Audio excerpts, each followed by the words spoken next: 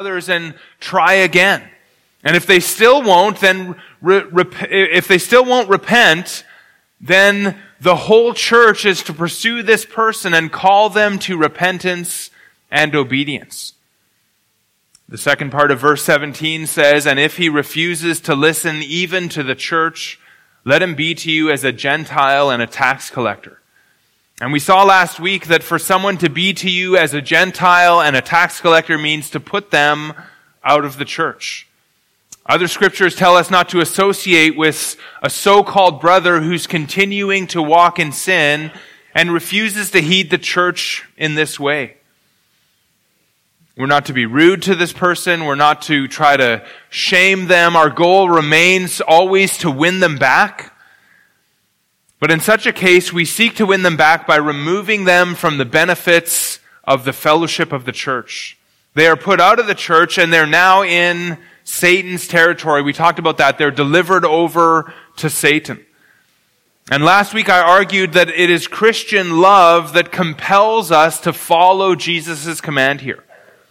Not to do this, not to follow this process that Jesus lays out is, according to verse 10, to despise one of these little ones.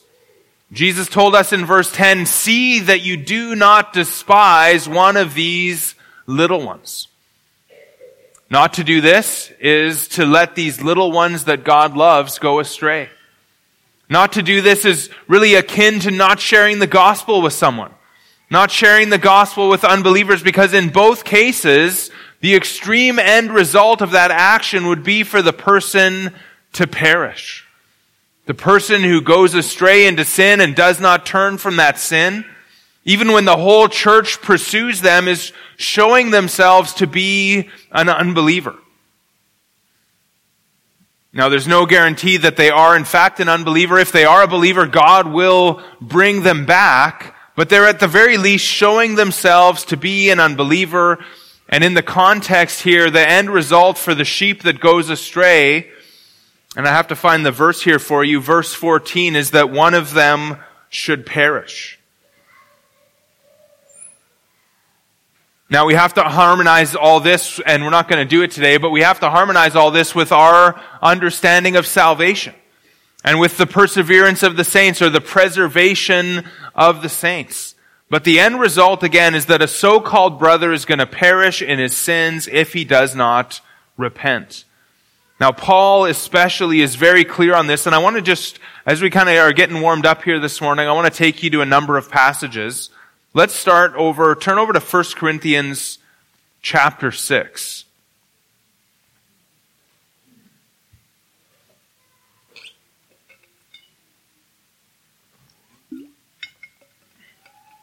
First Corinthians chapter 6 and verse 9. Just showing us here the seriousness of this whole thing that the Lord lays out for us, and how this is really akin to not sharing the gospel with unbelievers. If we don't do this, we are endangering the souls of the brothers and sisters that God cares about. Again, 1 Corinthians 6 and verse 9, "Or do you not know that the unrighteous will not inherit the kingdom of God? Do not be deceived. Neither the sexually immoral, nor idolaters, nor adulterers, nor men who practice homosexuality, nor thieves, nor the greedy, nor drunkards, nor revilers, nor swindlers will inherit the kingdom of God. And such were some of you, but you were washed, you were sanctified, you were justified in the name of the Lord Jesus Christ and by the Spirit of our God." Now, the believer is justified by faith alone, but we are also by that same faith connected to Jesus Christ and changed. And so we become righteous, and we're no longer unrighteous. We're no longer what we once were. And those sins that once characterized our lives, like the sins that Paul lists in verses 9 and 10 of 1 Corinthians 6, those sins that once characterized our lives increasingly no longer do so. Another text, very, very similar passage, is in Galatians 5, starting in verse 19. Paul says there, "Now the works of the flesh are evident: sexual immorality, impurity, sensuality, idolatry. Idolatry is worshiping anything other than God, living for anything other than God, being captured by anything other than God.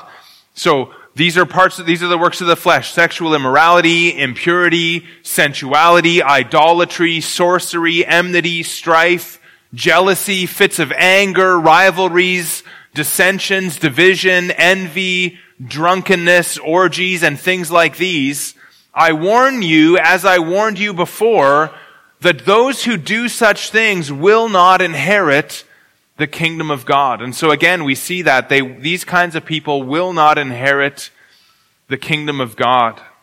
And there's a similar warning again in Ephesians chapter 5. Look at chapter 5, starting at verse 5. Paul says, "For you may be sure of this, that everyone who is sexually immoral or impure or who is covetous, that is, an idolater, has no inheritance in the kingdom of Christ and God. Let no one deceive you with empty words, for because of these things the wrath of God comes upon the sons of disobedience."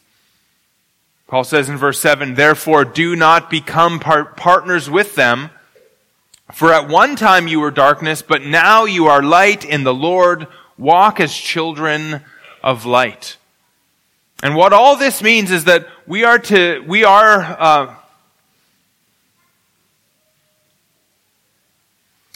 this means is that we are one of the means, one of the ways that the Lord is going to use in a believer's life to keep them from sin. You see, we are to be a means to keep one another from perishing in our sins. And so not to do this is very similar to neglecting to share the gospel with unbelievers. Now, I'm not going to be able to harmonize genuine salvation with perseverance of the saints this morning. But we need to know that true believers are those who persevere in following Christ. And one of the ways that the Lord ensures that we persevere is by putting us in a church that will follow these instructions that the Lord Jesus lays out in our text. And so there's lots of things that it would mean if we don't do this and we don't follow the Lord here. And another one, is that it's also disobedience. Now, whether we're talking about an individual or whether we're talking about a corporate body, a local church, if we don't follow our Lord's instruction to His church, really the Lord's first instruction to His church, then we are walking in disobedience. Now, and I don't probably have to tell you this, but so many churches refuse to practice this for one reason or another. They say that it doesn't work. Or they say that we're all sinners, and so how could we do this? How could we follow these instructions since we all sin? Or they say that they love too much ever to do this, and missing the fact that it's love that really is the motivation for following the Lord's instructions here. And maybe there's other reasons why churches refuse to do this, but there's really no scriptural reason to disobey the instructions from the Lord Jesus Christ. Remember, He is the head of the church. This is His church that He is building, and so we really need to do that His way.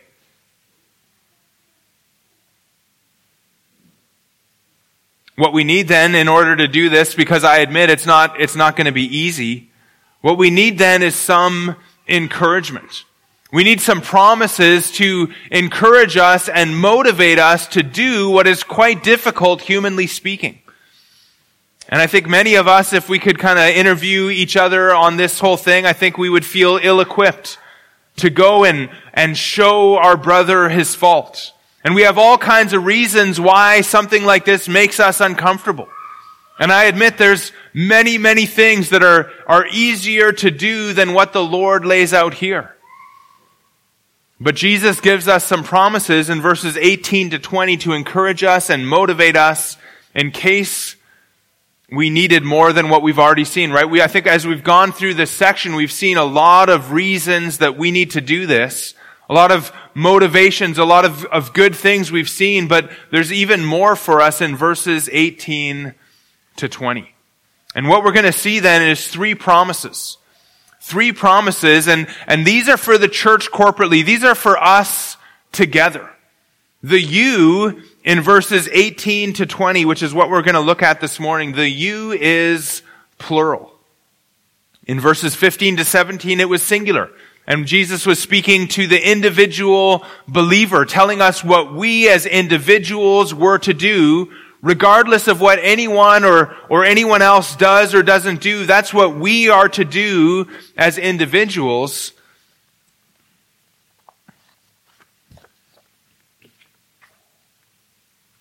But now Jesus speaks to the whole church together in the plural you, and he speaks to the whole church together, and he continues as he does to have this whole process in mind. So I called this morning, 3 promises for a faithful church that practices church discipline. 3 promises for a faithful church that practices church discipline. In verse 18, we're going to see number 1, the promise of guidance. The promise of guidance in verse 18. In verse 19, we're going to see the promise of prayer, or the promise for prayer. And then in verse 20, we're going to see the promise of presence, number 3. And so 3 promises for a faithful church that practices church discipline. And number 1 is this promise of guidance in verse 18. Now this promise seems to have the final step in this process in mind. When somebody is removed from the church, or again in the words of verse 17, in the second half of verse 17, if he refuses to listen even to the church, let him be to you as a Gentile and a tax collector. And then verse 18 picks up and says, truly I say to you, whatever you bind on earth shall be bound in heaven, and whatever you loose on earth shall be loosed in heaven. Now the language here is virtually identical to what the Lord told Peter in Matthew 16 and verse 19. And so I want you to turn back and I want you to look at Matthew 16 and verse 19. Now the only difference is that in 16, 18, and 19, Jesus is talking to Peter and he uses the singular. These promises are for Peter there. In our text, in verse 18 of Matthew 18, it's plural for all of us together. So look at Matthew 16, verse 18. Jesus says, and I tell you, you are Peter, and on this rock I will build my church. And the gates of Hades, I'm going to say Hades because that's what it is in the original, the gates of Hades shall not prevail against it. And then verse 19, I will give you to Peter, I will give you the keys of the kingdom of heaven. And whatever you bind on earth shall be bound in heaven, and whatever you loose on earth shall be loosed in heaven. Now we saw in Matthew 16 that these keys represented authority, and they were authority to open and close doors. And these keys were given to Peter, who would open the door to the kingdom by preaching the gospel. Peter never had the authority to say, you are in, you are out. His authority was really limited to what the Spirit did in people's hearts as he preached the gospel.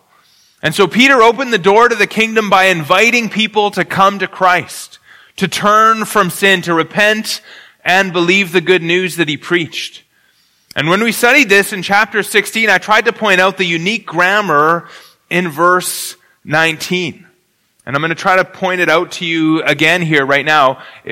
Where it says whatever you bind, or where it says whatever you loose, that's in the normal past tense. And it looks at the action of binding or loosing generally, or it looks at the action as a whole.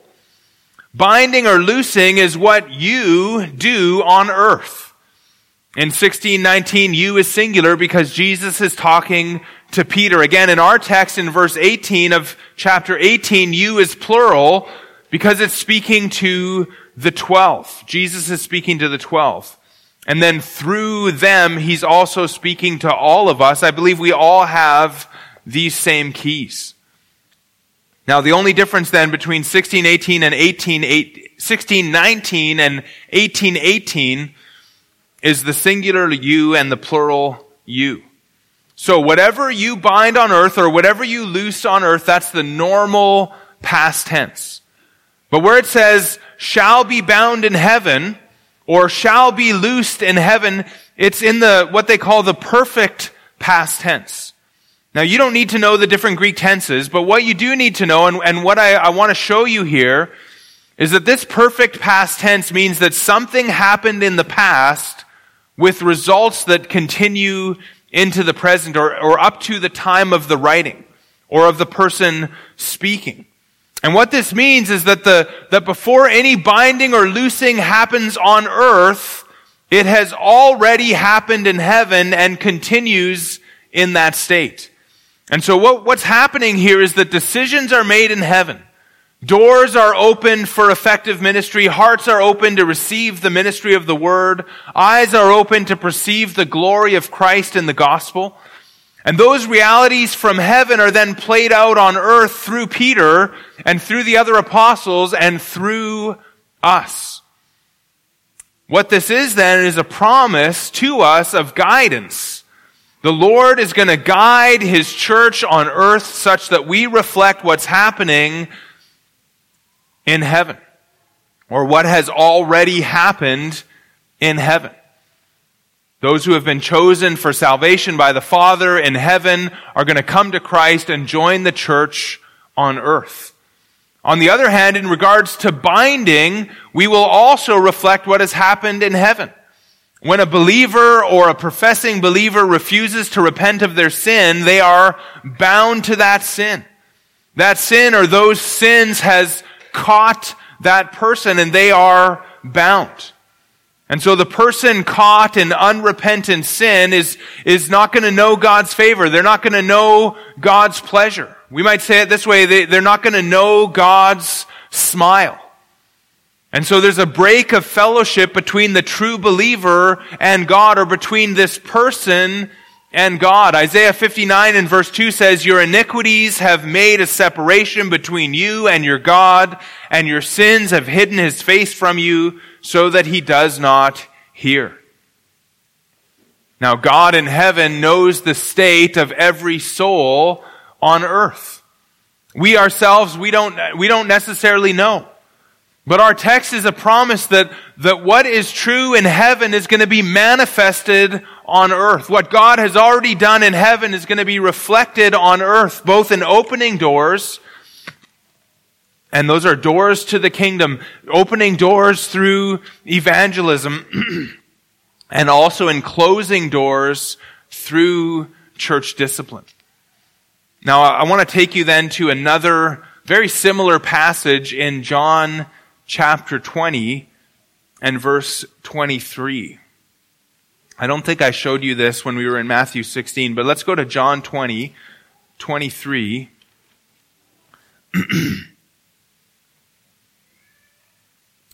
Jesus says to the 12 there, or I guess that would be now to the 11, if you forgive the sins of any, they are forgiven them. If you withhold forgiveness from any, it is withheld. And the structure here is very, very similar to our text. If you forgive and if you withhold are both regular past tense verbs. They are forgiven and it is withheld. Those are both in the perfect tense. They have been and continue to be forgiven. They have been or it has been and it continues to be withheld. Now we know that the apostles, they didn't have the ability to forgive sins at will. Their task was always to preach the way to forgiveness through Jesus Christ. And if someone came to Christ by grace through faith, they could say to that person that your sins are forgiven. But if someone would not come to Christ, they could say forgiveness has been withheld. And so John 20:23 also functions very similarly to our text.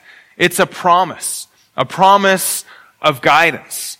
And so we have the same idea in our text. There's this tie between binding and loosing and between forgiving or not forgiving sins. And in both cases, the church has a promise that what has already been accomplished or what has already been determined in heaven is going to be reflected on earth. And so I hope you were able to kind of follow all of that or most of that. Again, look at the text, in our text, Matthew 18:18. Maybe I'll give it my own translation here. Truly I say to you, whatever you bind on earth shall have been bound in heaven, and whatever you loose on earth shall have been loosed in heaven. And if you look at footnote 6 in your ESV Bible, if you have an ESV Bible this morning, actually I'm looking at it right now, it's footnote 7. It actually offers that translation as well. It says, or shall have been bound, shall have been loosed. So let's begin then to apply this teaching. And there's a few things that we should say here and that we should talk about here. Go again, look at the text there, have it in front of you. This text shows us that the church on earth should reflect, at least as much as possible, the church in heaven. The church should be a pure body. And when someone goes astray, we should seek to bring them back to the obedience of the faith. And if they refuse, they should be removed from the church. When somebody gets saved by repentance and faith, we receive them into the church, and the church on earth then should reflect the realities of heaven. Truly saved people should be in the church. Disobedient and unsaved people should be outside of the church. Our verse promises guidance such that the heavenly truth of people's souls is going to be manifested on earth. Now, there's always going to be a Judas in our midst that we are unaware of. We're not going to be able to do this perfectly, but we should never knowingly allow an unbeliever to join the church or to continue on as a member of the church. We should never knowingly allow somebody who's walking in unrepentant, disobedient sin to continue to be part of the church. Unbelievers are encouraged to attend and hear the gospel, but they should not be regarded as being in. Professing believers who continue in sin should be put out. The church on earth is to reflect the universal church as heaven knows it. As Paul says in 1 Corinthians chapter 5, we're to keep the little bit of leaven out of the lump, right? A little leaven leavens the whole lump. We're to get the leaven out of the lump. We're to be a people set apart for God. Now that's one application. Another application that we need to talk about here is maybe going to be surprising for you. These verses 15 to 20 of Matthew 18 are one of the key verses in the argument for congregationalism. Now, I don't know if you even know what I'm talking about when I say congregationalism. I think you would normally think about it as, I'm going to call it brotherhoodism. Okay, but the idea that the church is to kind of vote on decisions. If you ask someone who supports a congregational form of church government, where members of the church kind of vote on certain matters that the elders or that the leaders of the church kind of bring to the church, and there's a kind of democratic congregational voting structure. If you ask somebody who believes in that kind of a system, where do they find that in Scripture? You might be surprised to know that these are the verses right at the top of the list. This is the place that people go to prove that congregationalism is a biblical model of church government. Now, I say that might surprise you because likely we've been studying this the past 3 weeks. Likely you haven't seen it. Likely you haven't seen it at all. Even though we've gone through these verses carefully week after week, I'd be surprised if any of you thought, well, there you go, we should have a congregational system of church government. Now, I think you haven't seen it because it's not here. But you should at least know where this idea of congregationalism comes from. And the argument goes something like this, and I'm doing my best here to argue this case. Church discipline is the responsibility of the whole church. And nothing is said in this passage about elders or leaders, and so the whole church is responsible to watch out for one another in regards to false doctrine or in regards to sinful practice. And I would say so far, so good. But the argument then goes like this: therefore, since the whole church has responsibility and the whole church exercises these keys which represent authority, then therefore the whole church has authority. And if the whole church has authority, how else would they exercise that except by a vote? Now, I don't know how that went for you, but when I first wrote that out, I thought, hey, that's actually somewhat convincing. But I think it falls short. And I said last week that we have to understand this passage in its historical setting. You see, the church is still future at this point in Matthew 18, and in this whole section. The church is future. Jesus and the disciples are maybe on the outskirts of Judaism, but there hasn't been a full separation yet. The church hasn't begun yet. And it would be too early at this point for Jesus to begin laying out an ecclesiastical structure for a separate group called the church. He's just giving them hints of this church, but he hasn't laid out everything that's going to happen kind of after his death and resurrection and the coming of the Holy Spirit.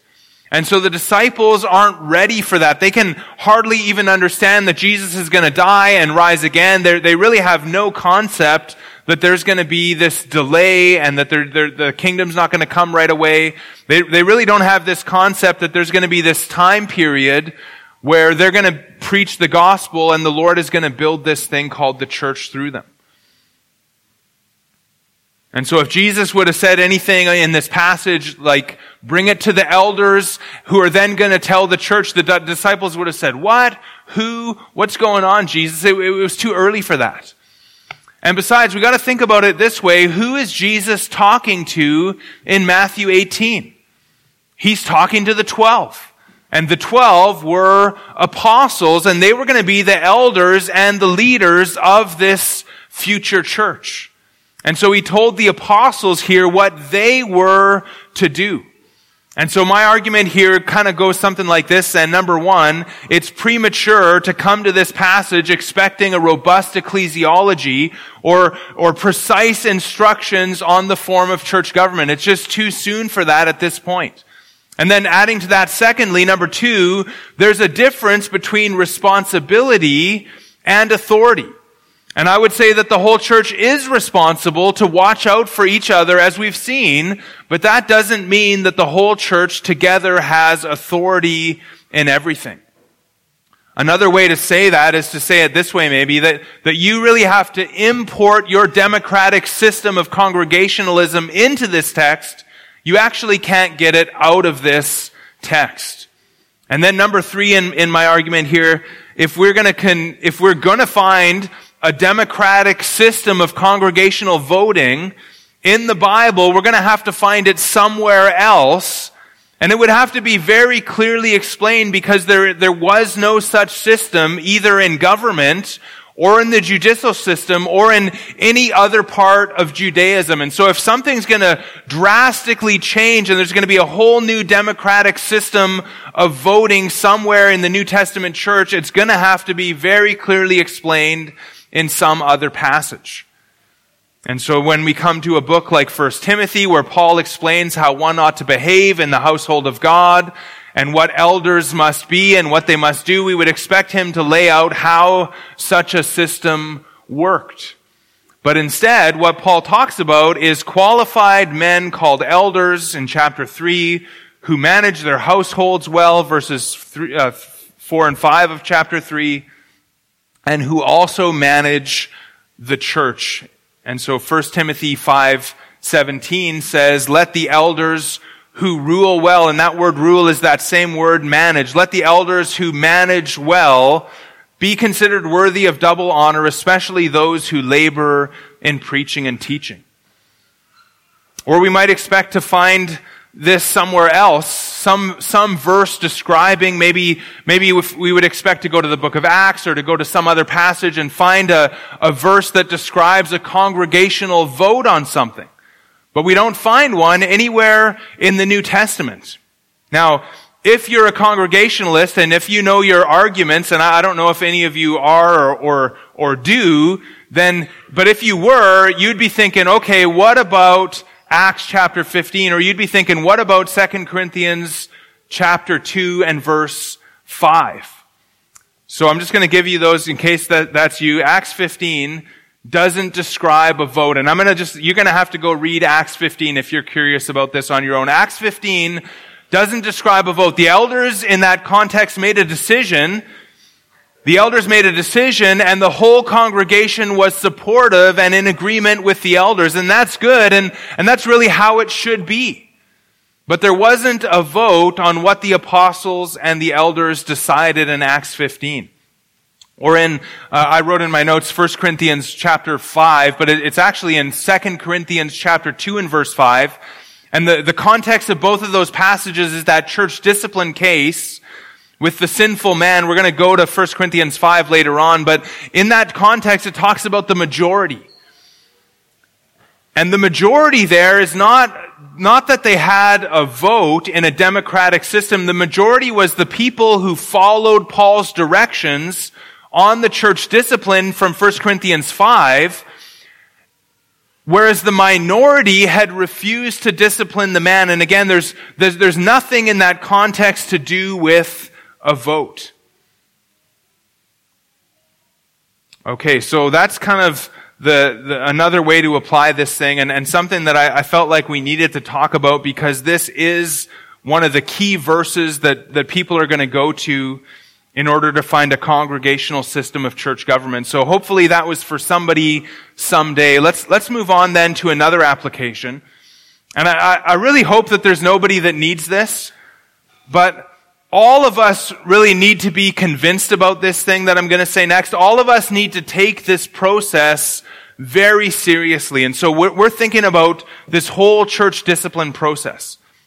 And the promise of this text is that the church will be guided by heaven, so that if, God forbid, that if any of us are confronted by another Christian in this manner, and it comes to this point of being removed from the church, then what this guidance means is that we need to weigh this very carefully. We can't go so far as to say that any church that practices this church discipline is always going to be guided by heaven so that they will never err. But still, how careful should we be to reject the counsel of a church that faithfully goes through this process when the Lord himself promises that what happens on earth is going to be aligned to what's happening or what has already happened in heaven? And so it would be very likely, we can say at least that much, it would be very likely that to reject the church on earth would be equivalent to rejecting God and rejecting Jesus Christ. And you need to know that in case it ever comes to this. If you have gracious brothers and sisters who come to you and talk to you one-on-one, and then 2 or 3 come, and then the whole church together comes and begs you to repent, you need to take that very, very seriously, because it's likely, if not almost guaranteed, that a faithful church like that is looking out for your well-being, and you should repent and turn from your sin. Now, it's possible that there's a church that's wrong, and yet you should seek as much as you possibly can to be at peace with all people, as much as it depends on you. And so take this very, very seriously if, God forbid, this ever happens. And finally, if you're ever part of this process, if you're ever part of this reconciliation process or church discipline process, whether step 1 in verse 15, or a witness if you're in verse 16, or whether you're part of this as part of a whole church in verse 17, or whether you go all the way to step 4, I think it's important for us to know this promise. Heaven has bound or loosed people, and God knows the truth about people's hearts. He knows the status of every person, and He promises to lead us to the same conclusions that He has already come to. And so we can take great encouragement in that reality. God will lead us, God will guide us, God will help us if we ever have to be part of this process. What he has already done in heaven, whether binding a person to their sins or loosing them from their sins, will also be done on earth. And we can trust him for that. And so that's the first promise. The second promise for a faithful church that practices church discipline is number 2. It's a promise for prayer. I called it a promise for prayer in verse 19. This is a tricky one. I'll just tell you right up front here. This is a difficult verse, and I'm not even dogmatic, and part of me even wondered, should I even call this a promise for prayer? But let's look at it here. Look at verse 19. Again, I say to you, if 2 of you agree on earth about anything they ask, it will be done for them by my Father in heaven. Now, the again I say to you points us back to verse 18 where Jesus said, truly I say to you. And so this is another true statement that our Lord wants to emphasize, truly, and now again I say. Now there's 2 main ways of interpreting verse 19. The first way sees this as a promise in prayer. The second way sees it as having nothing at all to do with prayer. Now, the extreme view in regard to prayer is that, and some of my commentators that I read this week had this view, the extreme view here is that they regard this promise to prayer, that it comes out of nowhere. That all of a sudden, Jesus just kind of gives a random promise about prayer in the middle of his speech about this process of our relationships. And so Jesus makes a promise about prayer when multiple disciples ask the Father, Jesus will do it for them. And I think that view just entirely misses the context. In verse 19, we have 2 of you. Again, in verse 20, where 2 or 3 are gathered in my name, there am I among them. And of course, these 2 or 3 really must refer to the 2 or 3 witnesses that we had in verse 16. Look again at verse 16. But if he does not listen, take 1 or 2 others along with you so that every charge may be established by the evidence of 2 or 3 witnesses. Now, if you go down to verse 21 and you look at the following context, what you're going to find is that the same topic continues, and now next time we're going to talk about forgiving a brother or sister who sins against us. And so this should not be seen, I don't believe, as an unrelated prayer promise that just Jesus randomly gives for no reason. Now let's go to the other view then. So there's an extreme view in the prayer category. Let's look at the other view, and the other view again is that this has nothing to do with prayer at all. And this view says that the 2 or 3 who agree, they're not asking God for anything. They're asking their brother in sin for something. Okay, you see that? They're not talking to God. They're asking the brother in sin maybe to do something or to whatever. And so then the question is, well, what are they agreeing on, or what are they asking? And it seems to be the idea is that they're asking for a specific repentance or a specific correction of the behavior. And if this view is right, then it's basically a verbatim repeat of verse 18. Whatever the 2 agree on and ask is going to be confirmed by the Father in heaven. So that's kind of that view, that it's just about the 2 or 3 brothers. They ask something specific of this other brother, and what they ask, because God has guided them according to verse 18, is going to be kind of confirmed or stamped by the Father in heaven.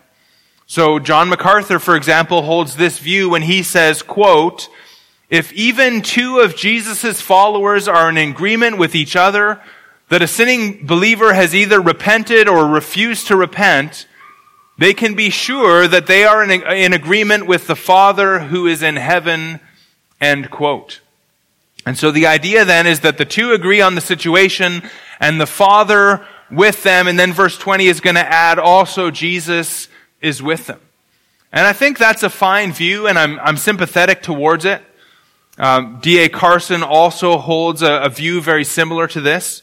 And I think it eliminates some of the difficulties. It fits the context well. Difficulties come when you see this as a prayer promise. Even when we tie it to the context, there's some difficulties in how are our prayers answered in this way. So just think about it here for a minute. For example, R.T. France, he says this. R.T. France takes this as a promise on prayer. And he says at one point, quote, the prayer envisaged, that's how R.T. France writes, by the way. It's very, very, anyways, great commentary, but I usually try not to quote R.T. France for that very reason, but the prayer envisaged in context is likely to be for the restoration of the sinner. Now, the problem with that is that every church is going to pray along those lines, but not every individual is going to be restored. In which case, it seems it would be difficult to conclude, would it not, that Jesus makes a false promise in this text. And so are you seeing that? Are you with me? Can you kind of give me a nod here? The Lord doesn't answer every single prayer in every single church discipline case the way we ask. And so we have to kind of understand this a little bit different. Now, another way to understand this as a prayer promise, and I think it is a prayer promise, but another way to understand this in the context is to see it as a prayer for guidance. And I really lean towards this view, largely because when the verb ask is used in Scripture, it's so often used in regards to prayer. And then it says, again in verse 18, it says, it will be done for them by my Father in heaven. And that really seems to go beyond verse 18. See, verse 18 was a promise that the church would be guided into heaven's position. In verse 18, heaven's view came first and the church came to the same place. But in verse 19 now, we ask on earth, and then, future tense, then it will be done by my Father in heaven. And so the asking and the future tense, it will be done, makes me lean towards the view that this does involve prayer. But we just need to be careful how we apply this. And really, like every prayer promise, right? We understand that our prayers don't change God's mind or don't change God's will. And we can't make God do things that He doesn't want to do simply because we pray. And so we can't use this 2 or 3 agreeing. Muted. There you go. Listening to a podcast lately called What Happened at First Baptist, and very good. I would recommend it. Just kind of a story by Heath Lambert of what happened at the church. And at one point, the church was in financial difficulties, and the pastor would make every person sharpen their pencil until it was just a stub nib, and then he would allow them to come to him personally, change in their stub nib pencil for a new full pencil that they could do. And so I thought, hey, let's kind of take that and go with that and try to save money on batteries this morning.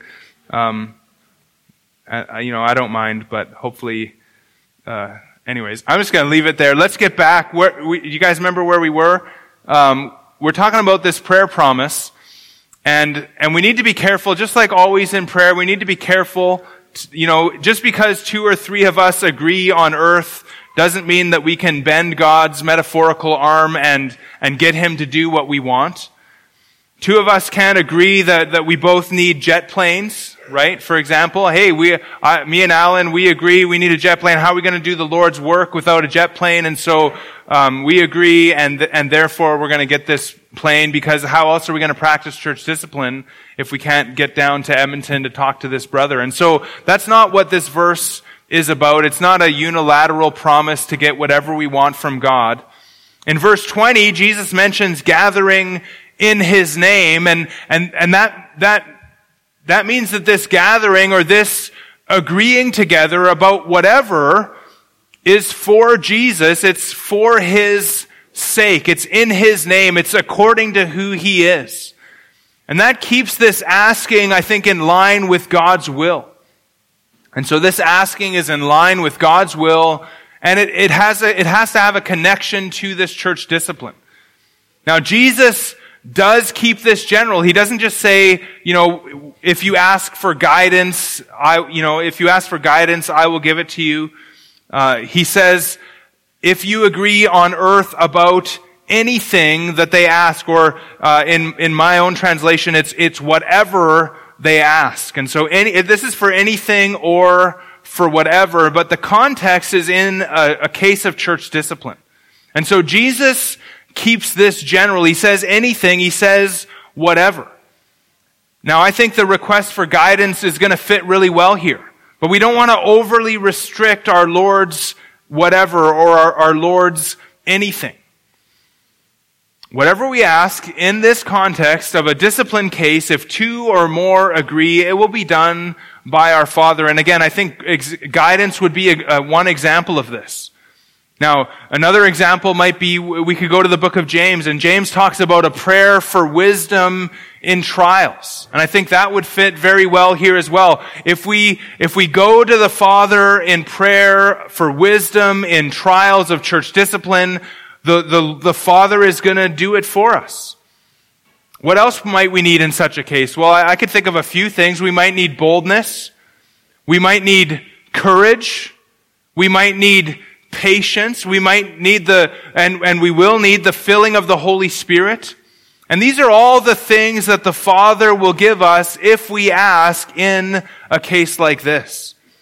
And I think being faithful here is going to take a lot of grace. And Jesus then is promising us, if this view is right, Jesus is promising us the resources that we need from the Father. And so I would say to you, if you ever have to be involved in such a case of church discipline, make sure that you do so in prayer. And pray with your brothers and sisters, and go to the Lord in prayer and ask Him for boldness and courage and wisdom and patience and the filling of the Holy Spirit, and know that the Father promises that and Jesus promises that it will be done for them by my Father in heaven. Now, another reason why I lean towards this view is because if we look at verse 20 now, the reason that it will be done for them by my Father in heaven, according to verse 20, is it starts with the word for where two or three are gathered in my name, there am I among them. And this brings us then to number 3 in our outline. The third promise for a faithful church that practices church discipline is number 3, the promise of presence. Again in verse 20, for where two or three are gathered in my name, there am I among them. And this is a promise for everyone who's involved in step 2 of church discipline, or really beyond. The 2 or 3 have gathered in Jesus' name to do Jesus' will. And they have agreed on the situation. They have prayed and they have asked the Father for whatever they agreed that they needed for that step of discipline. And the Father is going to do it. And the reason is because Jesus Himself is going to be there with these people in a time like this. And I think that's just such a great comfort to us, to know that Jesus Himself, there am I among them, as the 2 or 3 gather in order to be faithful to what the Lord lays out here. And there's really so many amazing things here. Jesus equates gathering together for church discipline and restoration with gathering in His name. And from that we can really draw this idea that and see how much Jesus wants us to practice this process. To do it is to do it in His name. We are serving Him. We are honoring Him. We are about His will. We are fulfilling His purposes as we are faithful in church discipline. We could say that Jesus promises to be with a faithful church who practices this. He promises here to be with us in a special way. And I don't even know how to define this way beyond a special way. Jesus is always with us, right? As saved individuals, the Holy Spirit is in us. Christ is in us. Christ is with us. But He promises a special being in the midst of us if we ever have to practice this church discipline. Another amazing thing here is that for this to work, if Jesus is going to be there among them, if this is going to work, Jesus needs to be omnipresent, doesn't He? If the 12 are separated in different groups and each of them are doing this, Jesus says, I'm going to be there. And so the idea here is that this could only apply after the resurrection. This can only apply to Jesus as God, because even now, his human body can only be in one place at a time. And again, Jesus is always with us as individual Christians. This is a promise that as we are faithful to pursue believers who stray, he is going to be with us in a special way. This promise is why, and now I want you to turn with me to 1 Corinthians chapter 5. This promise is why Paul says what he says in 1 Corinthians 5 as the Corinthians are exhorted by Paul to practice church discipline there. 1 Corinthians 5 verse 3, he says, though I am absent in body, so Paul is not there, he's writing them a letter. He says, though I am absent in body, I am present in spirit, and as if present, I have already pronounced judgment on the one who did such a thing. So Paul's saying, hey, I've already judged the one who's committed this sin, as if I was there. And then he instructs them in verse 4, when you are assembled in the name of the Lord Jesus. That comes right from our text. When you are gathered, when 2 or 3 are gathered in my name. So Paul says, when you are assembled in the name of the Lord Jesus, and my Spirit is present, with the power of our Lord Jesus, you are to deliver this man to Satan for the destruction of the flesh, so that his spirit may be saved in the day of the Lord. And so Paul says there that they are assembled in the name of the Lord Jesus, and because they are assembled in the name of the Lord Jesus and carrying out his instructions from Matthew 18, the power of the Lord is present with them as well. And that's a great comfort, or that should be a great comfort to us in what's likely to be an uncomfortable situation, to know that Jesus himself is with us if we ever have to practice this. And so we've seen then some promises today. The promise of our Lord's special presence with us when we gather in his name to reach out to a brother or sister in sin. We see that the promise of the Lord's presence means that he will answer prayers and that the Father will answer prayers in that situation. And when you think about it, why wouldn't he answer our prayers if he is with us and we are gathered in his name to do his will? And so there's no reason why the Lord wouldn't answer prayers along those lines. That was the third and the second promises. The first promise was a promise of guidance. That whatever has been bound or loosed in heaven is what we will bind and loose on earth. We have the keys of the kingdom. And our job is to ensure that the church on earth reflects the reality of heaven. And these promises, again, should be a great encouragement to us in what might otherwise be a very discouraging time when we have to follow our Lord's instructions. And so we will do well to remember these promises as we go. Let's pray. Father, we thank you for these promises. We thank you that you have shown us so clearly in your word how to handle sin in our relationships with one another. And we just pray that you would fulfill this in our local church, that you would lead us to the realities of heaven as far as what is bound and what is loosed, that you would help us to operate these keys. And thinking about that, Father, we pray that you would help us to reach lost people, that you would help us to see people saved, and that this would be a place where the doors of the kingdom are open because of your grace and power. But we also pray that you'd help us to be faithful to bind and to close the doors when somebody continues in sin and won't repent, Father. And so we pray that you would help us to be faithful.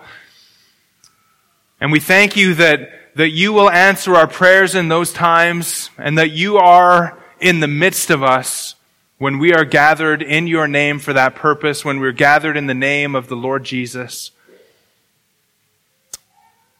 We thank you for your special presence with us in that time. In Jesus' name, amen.